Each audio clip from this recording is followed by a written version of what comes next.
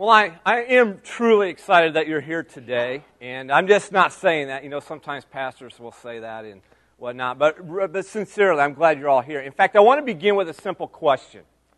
And that question is this. I mean, it's a really simple question, and that is, how many had a good week this week? That's a simple question, right? Raise your hand.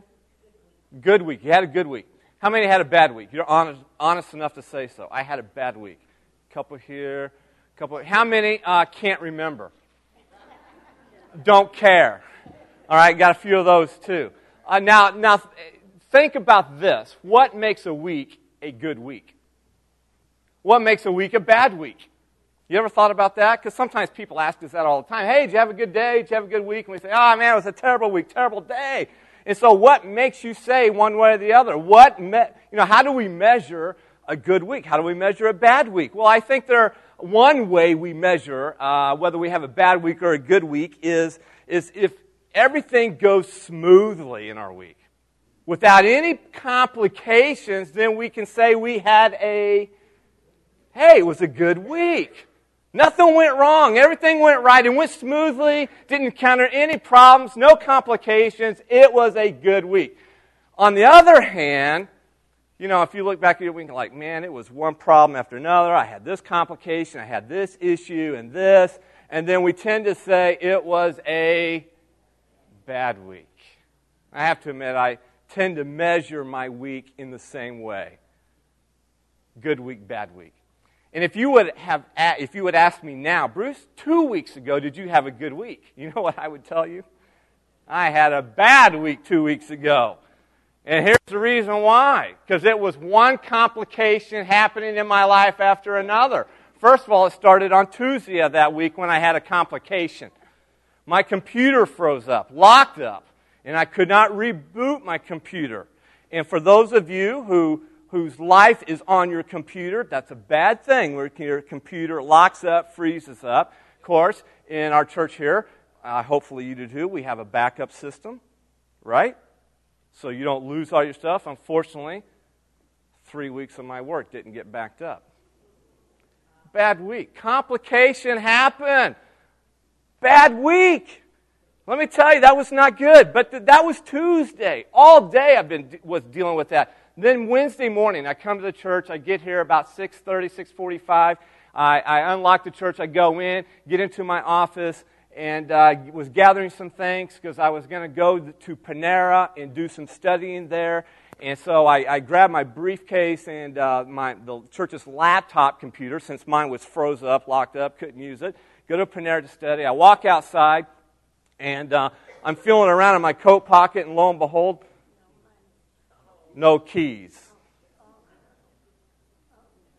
I'm like, okay, they must be in the office. Church door's locked. Locked myself out of the church. My keys are in the office, locked up.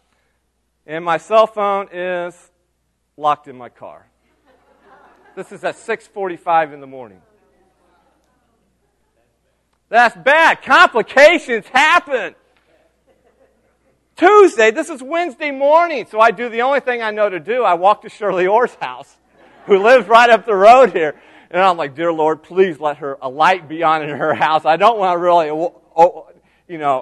wake her up. And so I see this light up on her room. I'm like, oh, good, she's up. So I knock on the door, and she takes forever to get there. I'm thinking, maybe she's not up and whatnot. And so she opens the door with this look of surprise. Why are you here? And I tell her, Shirley, I've locked myself out of my car, out of the church. I can't get in. I have no keys, and I have no cell phone. Can I use your phone? And I call the only person I know to call. I call Chris. Chris, help me, because we had just changed the locks on the door. So Shirley's set of keys don't work. There's only 2 people in the whole church that have keys now to the new door. Myself and Pastor Chris. Chris doesn't answer the phone. His wife does. And I'm telling Gwen, man, can you help me out? Please help me out. She graciously comes to the church here at 7 o'clock in the morning with Chris' set of keys, and I'm able to get back in. Complications. Complications happen, don't they? And when they do, we kind of always assume it's a bad week. So yes, it was a bad week because complications happened in my life. Albeit, I'll have to admit, they were minor complications in the light of the big picture. But here's the reality. Listen, folks, complications happen in life, and how we respond to those complications makes all the difference in the world. Sometimes complications are minor. Other times complications are rather major. They're huge, and they have huge implications. Sometimes complications happen as a result of our own choices and decisions we've made in life. Other times complications happen that are totally out of our control. We had nothing to do with them, and yet they happened. But one thing is for sure, most of the time, complications happen suddenly and without warning. Last week, we saw that Naomi, who was the mother-in-law of Ruth, had one great concern for her daughter-in-law, Ruth, who was still a widow at this time. And her one great concern for Ruth was that she would find rest and security in the home of a loving husband. But who in the world in Bethlehem would provide rest and security for an outsider like Ruth, especially a foreigner, a Moabite woman? Well, Naomi had just the right person in mind when she directed Ruth to Boaz, who was a kinsman redeemer of the family. In other words, he was a close relative of the family. So Naomi hatched this great plan of hers that involved Ruth going to Boaz at the threshing floor at night and basically asking him to spread the corner of his garment over her as a symbol of his commitment to marry her. Whoa. Well, lo and behold, it was a bold plan, but Boaz told Ruth, I will do all for you that you request. In other words, Boaz obliged. He said, yes, I'll take you. I will marry you. I will redeem you. Now, can you imagine how high Ruth's emotions must have been at that point in her life? I mean, Boaz has just agreed to Ruth's marriage proposal. She has now found rest and security in the arms of Boaz. It's the great concern of her mother-in-law that she would have this, that she would find it. And now she has found it in the Boaz. You could say this has been a good week for Ruth. But suddenly, a complication happens that bursts Ruth's bubble. Notice Ruth's complication in verse 12 of Ruth chapter 3. Boaz is speaking to her now in the middle of the night, and he says, now it is true that I am your near kinsman. However, I like the other translations that just come out and say, but now. But. Boaz, in other words, say, yes, it's true. I can do this for you. I am a near kinsman, but there is a kinsman nearer than I. You see, just when Ruth thought everything was going smoothly, just when she thought life was going well for her, a complication happens that will cause her heart to stop. Although Boaz was a close relative of Naomi's, apparently there was another redeemer who was even closer. And because of this, shall we call him Mr. So-and-so, because he's not named, because this Mr. So-and-so was a closer relative, the law required that he have the first opportunity to serve as a redeemer and marry Ruth. Now, put yourself in Ruth's shoes, because this must have been a bitter blow to her, who at this point thought her marriage to Boaz was a done deal. He's just agreed. But yet, and now a complication happens. Isn't this the way life is sometimes? Have you experienced this before? Complications happen. They happen suddenly, and normally they happen at the worst possible moments in life. The worst times in life. No sooner do you fix the brakes on the car and the transmission goes out. Just as soon as you find a job, the company decides they need to downsize, and so you're back at searching for a job. We could go through one case scenario after another, and you've been there, you've done that. Or how about you commit to follow Christ, and all of a sudden, some of the choices in your past finally catch up with you now. complications happen. But Naomi has some words of wisdom for Ruth that I think will prove to be words of wisdom for our own lives today as well. Notice Naomi's solution to Ruth's complication in verse 18, very last verse of the chapter, when she simply tells Ruth these words, "Sit still, my daughter, until you know how the matter will turn out." The NIV translation says it this way, "Wait, my daughter, until you find out what happens." In other words, Naomi is saying to Ruth, her daughter-in-law, she's saying, listen, don't try to fix the problem. Don't try to force the outcome. Instead, sit tight and wait until you find out what happens in the matter. And when Naomi says, wait to find out what happens, she's not leaving the outcome to chance or to fate or to coincidence or to accident. But rather, Naomi is putting her confidence in the hidden hand of God, in the providence of God, who is always working to accomplish His good purposes in our lives. The reality is, complications happen in life. And what we see from the example of Ruth is the big idea here, notice it coming up on the screen, that when complications happen in life, the principle is to be patient and wait on the Lord to work. Now, let's be honest, though. Or at least I will. Patience is a lost virtue. I know it is of mine. It's a lost virtue in our culture today, and waiting on the Lord is perhaps one of the most difficult things to do in the Christian life. Wait on the Lord to work. We have about as much patience as kids traveling in a car on vacation from Kansas City to Denver. I've been there, done that. And about time you get past Topeka, they're already asking, "Are we there yet? Are we there yet?" Listen, we resist waiting on the Lord because our natural tendency, everything within us, wants to fix the problem ourselves right away. And so we insist on helping God out as if God needs our help. And when we try, we normally only make matters worse. No wonder David says to us in Psalm 27:14, "Wait on the Lord, be of good courage, and He shall strengthen your heart. Wait, I say, on the Lord."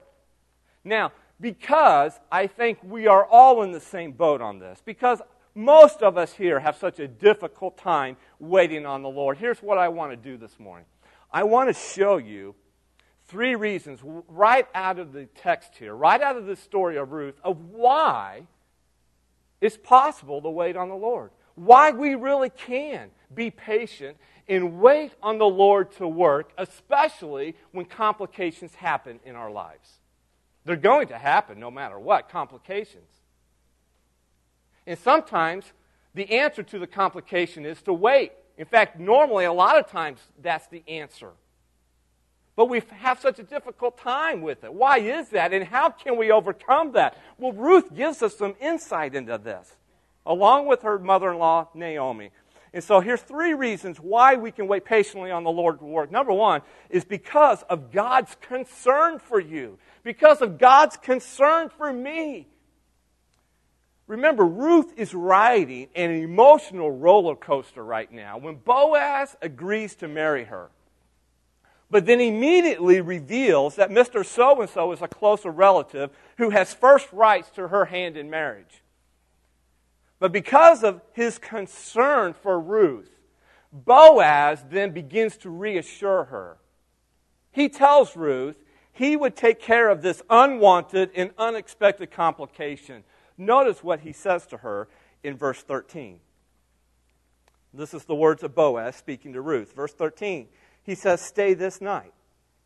And in the morning it shall be that if he," that is Mr. So-and-so, the other closer redeemer, "if he will perform the duty of a near kinsman for you, hey, good, let him do it.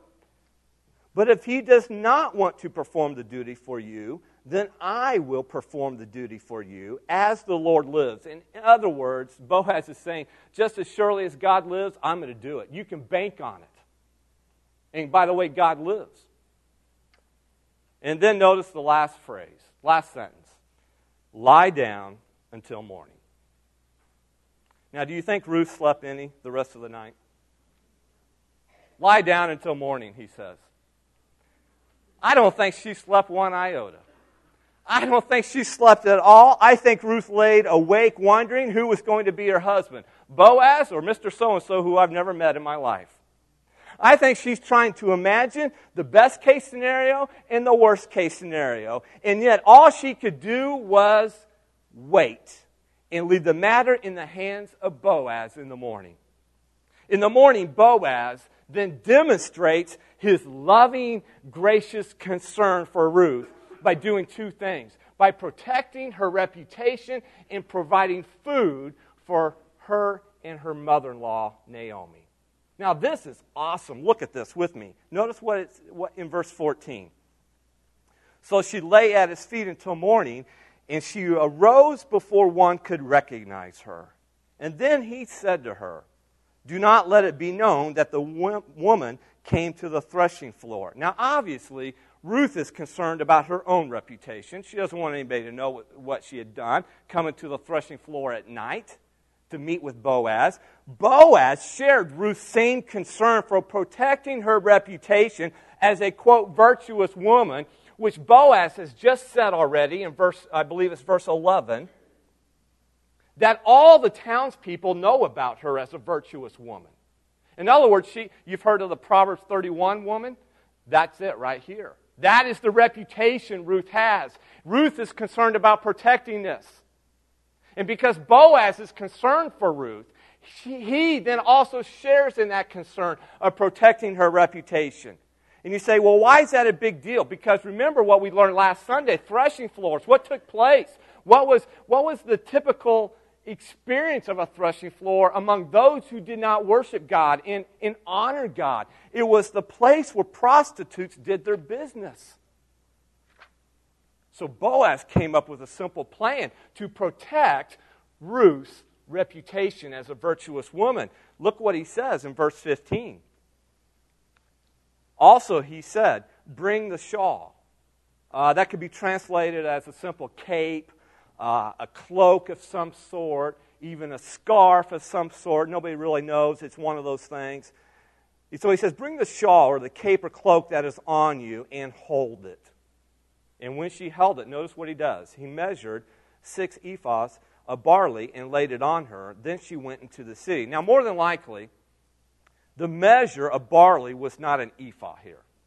In fact, some of your translations take the liberty to actually interpret that for us, when other translations simply say 6 measures of barley, because nobody is for sure what the measuring unit was of the barley. And here's one reason why I say that. Because if it was an ephah, Ruth would have carried home between 180 to 300 pounds of barley. I don't think so. So more than likely, the unit of measurement for the barley would have been a seah. A seah meant Ruth would have carried home somewhere between 60 and 100 pounds of barley. In fact, there are other commentators to believe that the 6 measures of barley would have been maybe just 2 handfuls of scoop. You just dip your hands in there, put it in the shawl, or maybe you have some type of in our house we have 2 dogs, so we have this big dog where we keep our dog food. It's a bin. You know what we use to scoop it out? We have a cup. So it would have been 6 cups of dog food. And here you go, Ruth. It doesn't matter what the measurement used was. Folks, here's the point. Regardless, no matter what, the issue is Boaz provided Ruth with a huge amount of barley to carry back home. He is providing food for Ruth and Naomi. And here's the point of all of this. What Boaz is doing, his concern and how he demonstrated this concern in protecting her reputation and providing food, all of this gave Ruth confidence to do what? To wait patiently on Boaz to work everything out when everything inside her, listen, wants to jump ahead and work it out herself. But Ruth trusted in Boaz's deep concern for her, and she waited patiently on him to work things out. And that concern, folks, listen to me, mirrors God's concern for you. As a Christ follower, listen, I can be patient on God. I can wait on Him because I know God is concerned for me. God cares about me. He knows my greatest needs in life. He knows what I'm thinking. He knows every detail of my life. He loves me and knows what I need and when I need it better than I do. If God fails to intervene in the time frame that I think He should, listen, it's not because He does not care, and it's not because He's out to get me. Look what the Apostle Paul reminds us in Romans 8:28. He says, and we know that for those who love God, in other words, this isn't a promise for those who aren't following God, who aren't following Jesus as a Christ follower. This is a promise for those who know God as Lord and Savior, who are following Him with their life. And we know that for those who love God, what does it say? All things work together for good. Now, that doesn't necessarily mean always for your good, the way you interpret for good. It's for how God interprets the good and for His glory, for those who are called according to His purpose. He's reiterating for those who are believers. You say, why? Because God's salvation plan, which now Paul describes in verse 29, proved that God is on our side in verse 31 by willingly giving His own Son to die on the cross for us. God proved His love for you.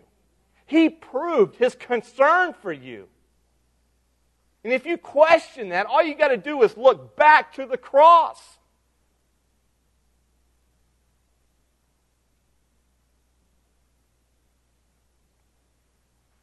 I remember early on when I became the pastor of our church. This was back in 2002 of April that I became the pastor. In those first couple years, boy, it seemed like one complication after another. One complication happening after another.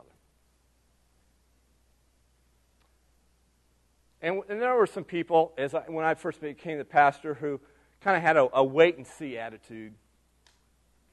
You know what I'm talking about?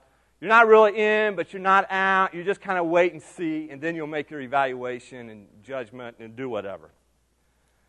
And I understand that, but the downside of that is, in that you tend to be, well, let's just say I had a few people, and one couple in particular, that were opposing me. And there was just times I went home in my car, especially after church or from during the week, and I'm like, God, do you know what's going on? Complications happen, and this complication has a name. Everything within me wanted to force the issue here. Everything within me wanted to fix it and finalize an outcome. The sooner the better. And yet God was just saying, Bruce, no, you just got to wait on me to work. That was one of the hardest things to do.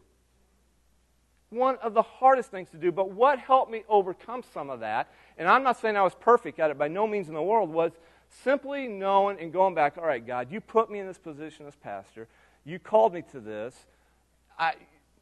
I know you know about all this. I know you care about me and you love. This is your church. It's not mine. You have died for this church. There's a concern here. And just knowing that helps you to wait patiently. It's not easy, but it's possible. So the first reason that you can wait patiently on the Lord to work is because of God's concern for you. And although it's hard, listen, we can wait for God's help because we know He cares. Listen, there's no doubt when complications happen in our lives, it's tempting to doubt that God cares. It's easy to lose patience with what we see as His slow reaction time. Because our human nature wants to just put the metal to the pedal and race ahead of God to fix the problem ourselves. But that's when we need to wait for God to intervene and trust that despite the appearances, despite what we see, God wants what is best for us. In fact, by the way, let me just throw out this. Have you ever considered, has it ever crossed your mind before, that God's seemingly inactivity, or we could say it this way, that God's delayed activity in your life may actually be an expression of His deep concern for you? Whoa. Yeah. I don't like that. How many of you like that? I don't like it. I'd rather God shows deep concern for me by just resolving the complication immediately. But you know what? God knows what's best for me. He knows what's best for you. And so sometimes His expression of His love for your life and concern for your life is to delay His intervention and to ask you to wait for Him to work. The second reason you can wait patiently on the Lord to work is because of God's commitment to us. God's commitment to us. Now, if you think Boaz and Ruth had a hard time sleeping that night, just imagine Naomi's night. The one who concocted this whole plan probably lay awake all night wondering how her daughter-in-law was doing. And so when Ruth finally arrives back home, Naomi naturally greets Ruth with a question in verse 16. Look at it. She asks, "Hey, is that you, my daughter?"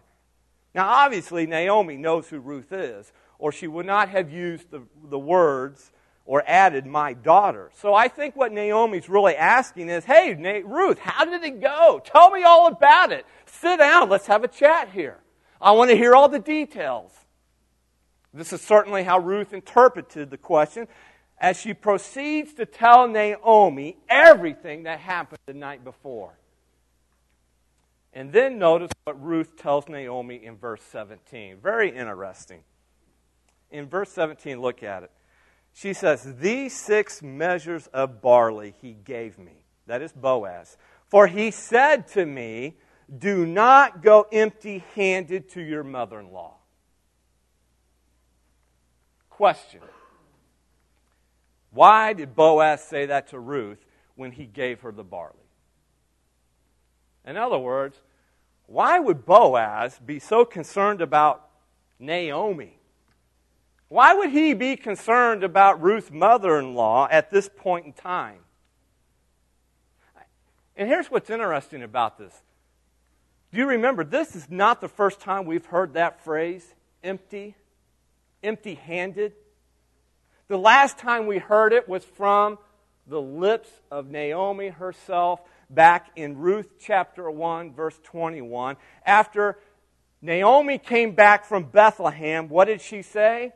"I went away full, but the Lord has brought me back empty." The context of that was Naomi's bitterness, her bitter outcry against God for her tragic life, her devastating, disappointing life in Moab. Her emptiness basically involved 2 things: that she lacked food and an heir to the family. Remember, her husband died, her 2 sons died, and the widows were all childless. So she's lacking food, she's lacking an heir to the family. And so by hearing this word, as we read the story, this word empty again, listen, the author wants us to set these 2 scenes side by side. He wants us to mentally compare them in our minds.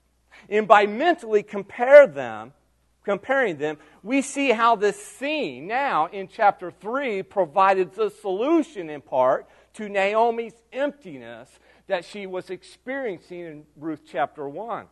And it was through the generous gift of barley that Boaz reassured Naomi that she would have plenty of food. She and Ruth would not go hungry. They would not be empty-handed again when it came to food. God had provided once again in their life. Now that's pretty cool. You see, this resolved the first aspect of Naomi's emptiness. And at the same time, get this, the gift of grain promised a solution to the second aspect of Naomi's emptiness, her lack of a descendant. You see, more than likely, Boaz sent this gift of grain to Naomi. It was like a sign of good faith, of his commitment to follow through to resolve the complication of the unnamed Mr. So-and-so, closer redeemer.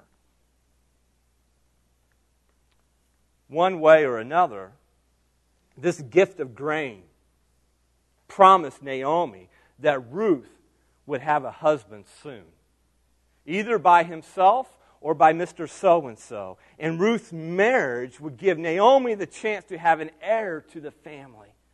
So what we see here is that this gift of grain symbolized that God-given fullness was about to replace Naomi's tragic emptiness. And this teaches us that we can wait patiently on God because of His commitment to us, just as Boaz was committed to Naomi and Ruth.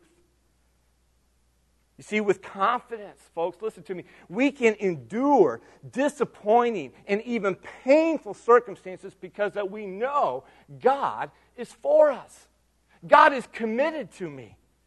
Paul makes this clear when he rhetorically asks this question in Romans 8:31, what then shall we say to these things? If God is for us, then who in the world can be against us? Nobody. And even if they are, it doesn't make any difference because I'm God and I'm for you and I'm on your side.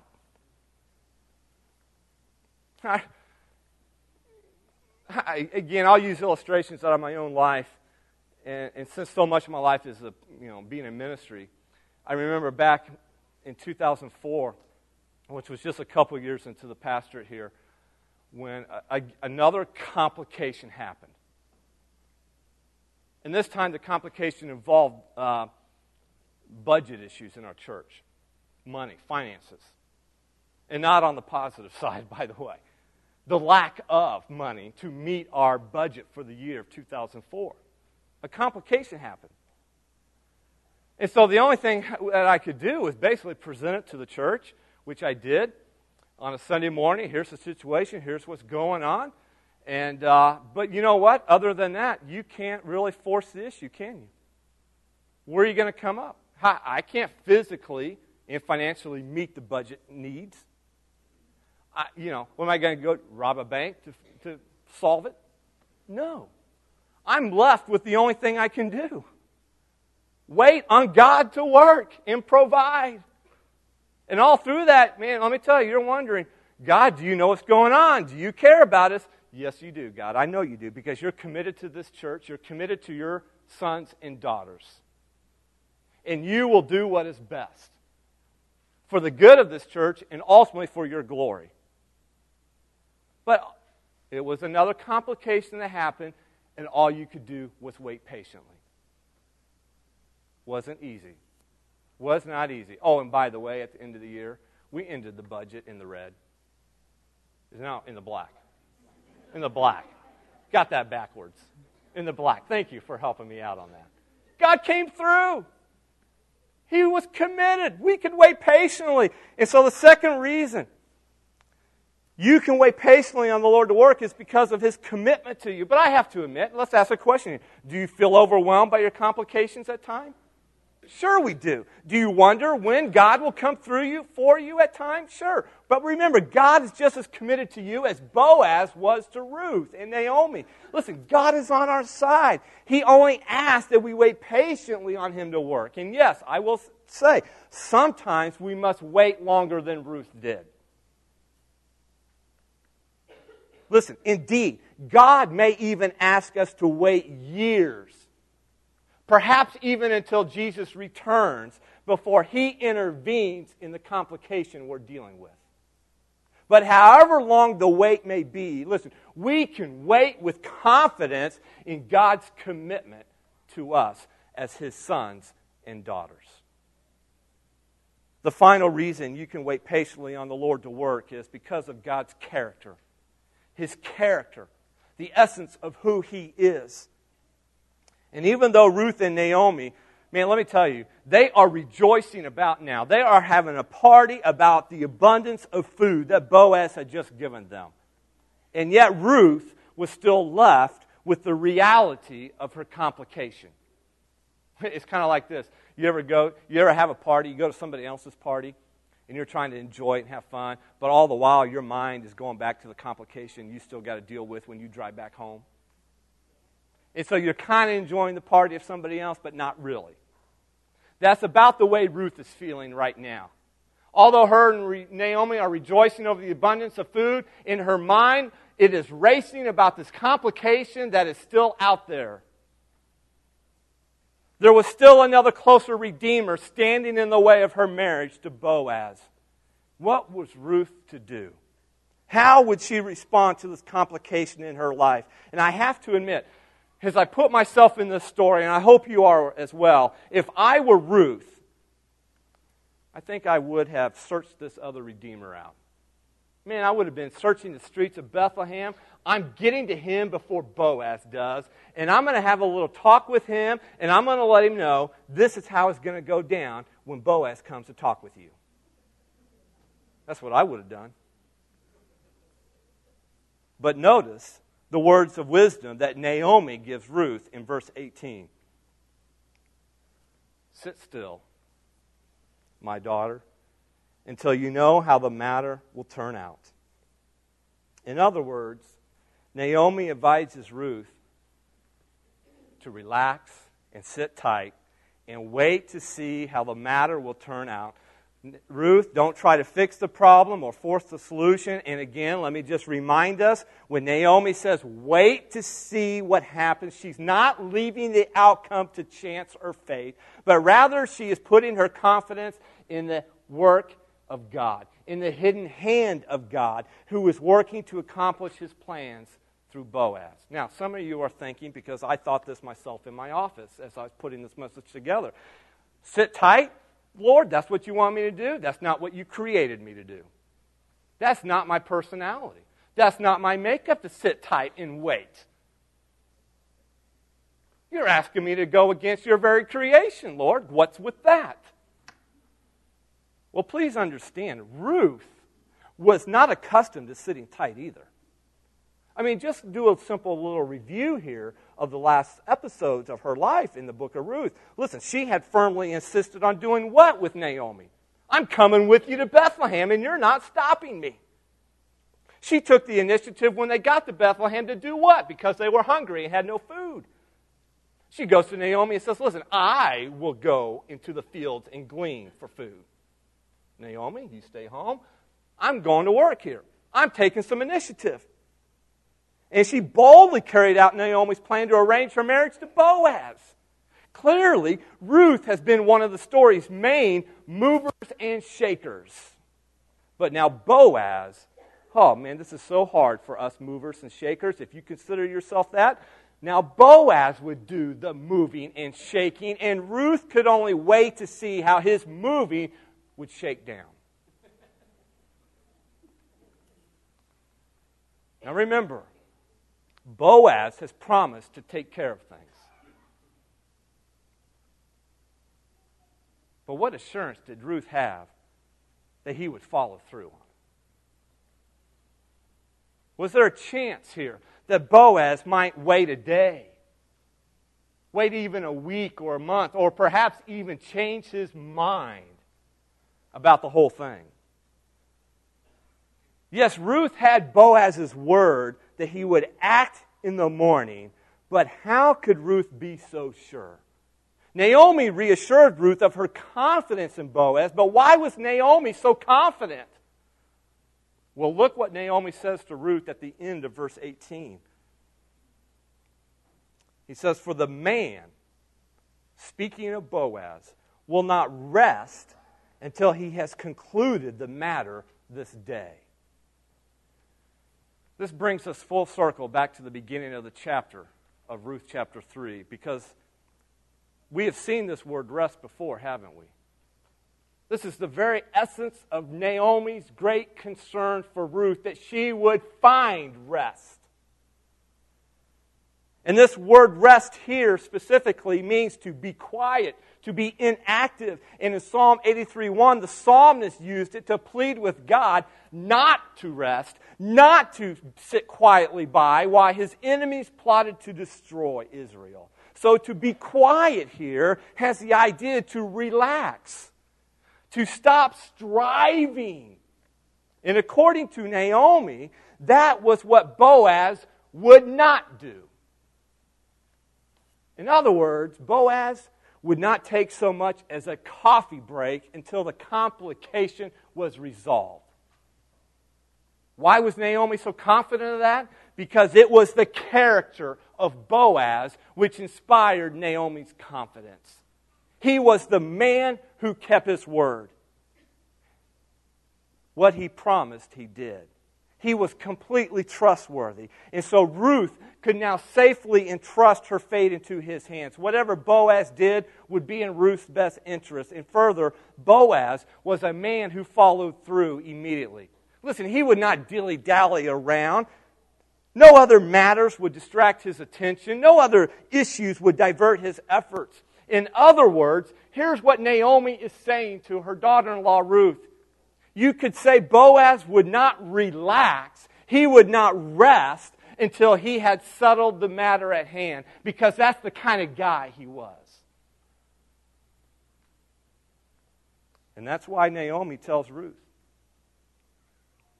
sister, sit back and relax, because she knows Boaz will not. He's working to resolve the complication. Now, folks, I hope you're connecting the dots, because that is so awesome. Because what we learn through Boaz here is that our patience rests on the very character of God. God's character is completely trustworthy. And He's always true to His word. What He says, He will do. What He's promised, He will fulfill. And that's why when complications happen in your life and in my life, we can sit back and we can relax, because God is not. He's working in our lives, even when we don't see it. I think one of the reasons is as you kind of think about your own life, and as I think about mine, well, why is this still so difficult? To wait, to be patient on the Lord. And I think one of the biggest reasons why we find it so difficult as Christians, as Christ followers, to just wait on the Lord to work is because, if we're honest, we'd have to say, I really don't know God.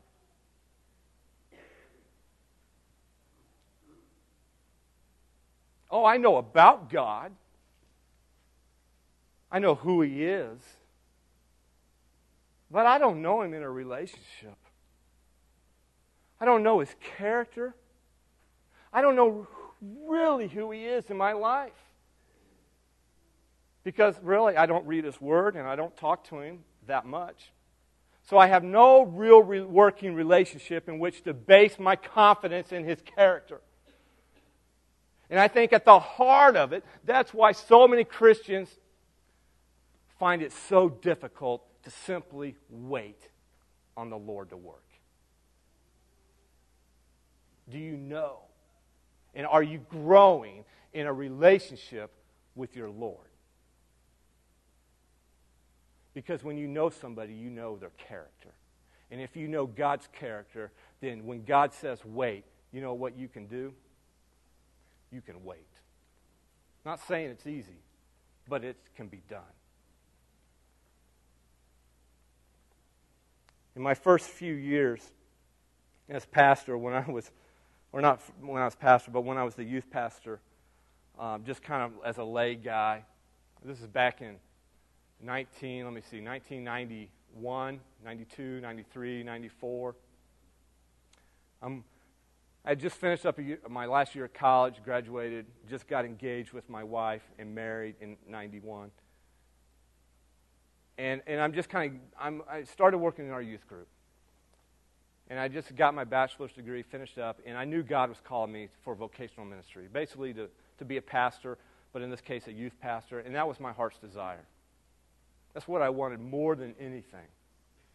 And so I'm kind of giving my time here at the church it's just free, if you will. And I'm working at UPS for 4 years. Hated every minute of that job. And yet God used those 4 years, I look back on that now, 25 years later almost, as some of the greatest learning experiences in my life. In the area of learning just to wait. Because everything within me wanted to force the issue. God, I need a full-time job. Okay, you called me to be a youth pastor, and it ain't happening here. And then a complication happened. A complication that affected our church and affected me in a great way. I was at summer camp that year. This is 1994. I get a phone call from Chris, and I've never seen Chris cry in his life. Chris is bawling like a baby on the phone. And he can barely get the words out that my dad had had a massive stroke and is in the hospital. He's in ICU, and they don't know whether he's going to live or not. Of course, I start bawling like a baby.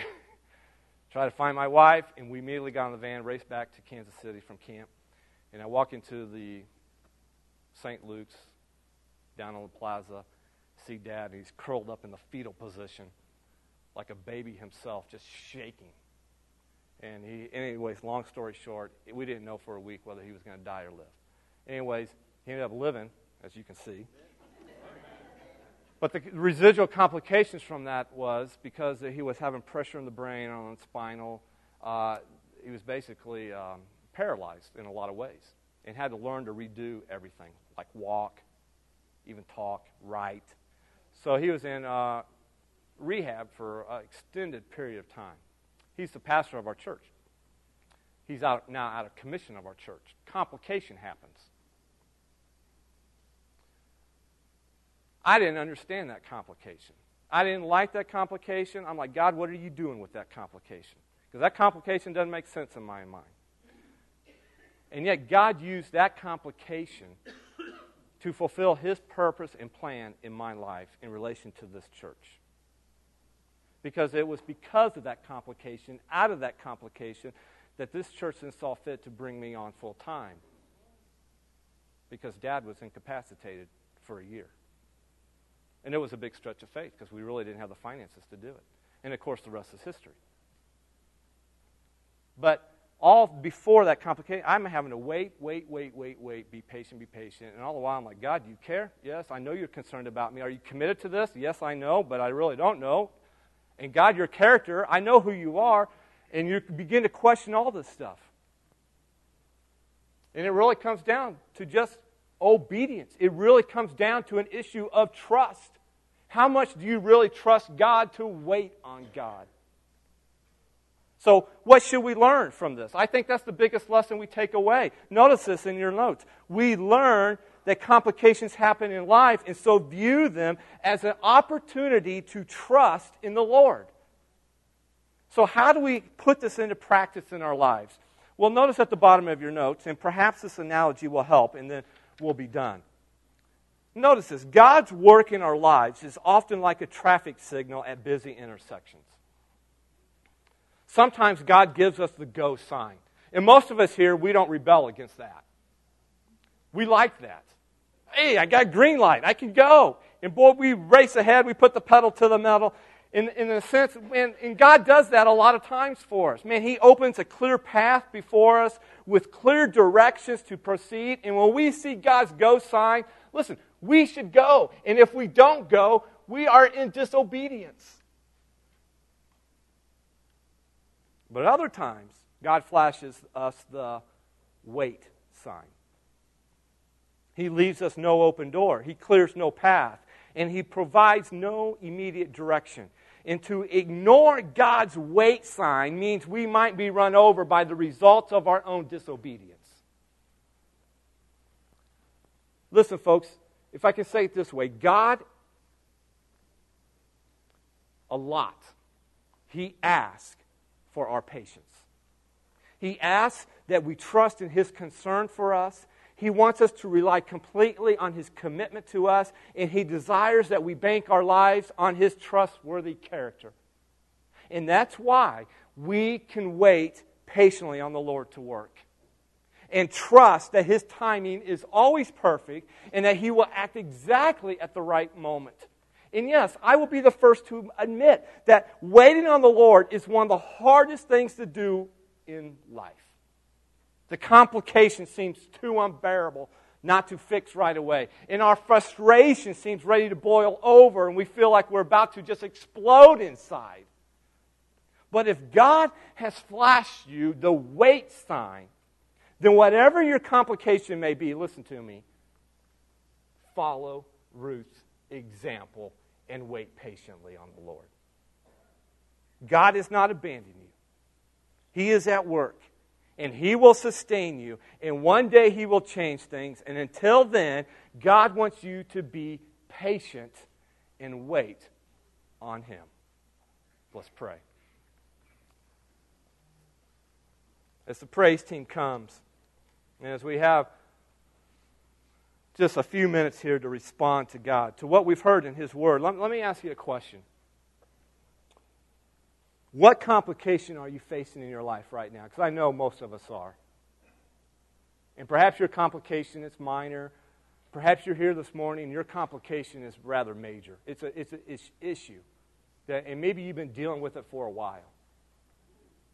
And so I want you to think of your complication. Put it in your mind. And then ask yourself, am I trying to fix this complication on my own? And here's what I'm asking you to do with that complication. Is right now, just surrender it to the Lord in prayer. Just bring it to Him in prayer. Say, Lord, you know all about it. And right now, I'm asking you for the grace to wait patiently on you until you give me the go sign. And when you do, then I will proceed according to your word in what honors you. As Zach sings in the praise team, take your complication to the Lord in prayer. Ask Him for His help to wait and be patient.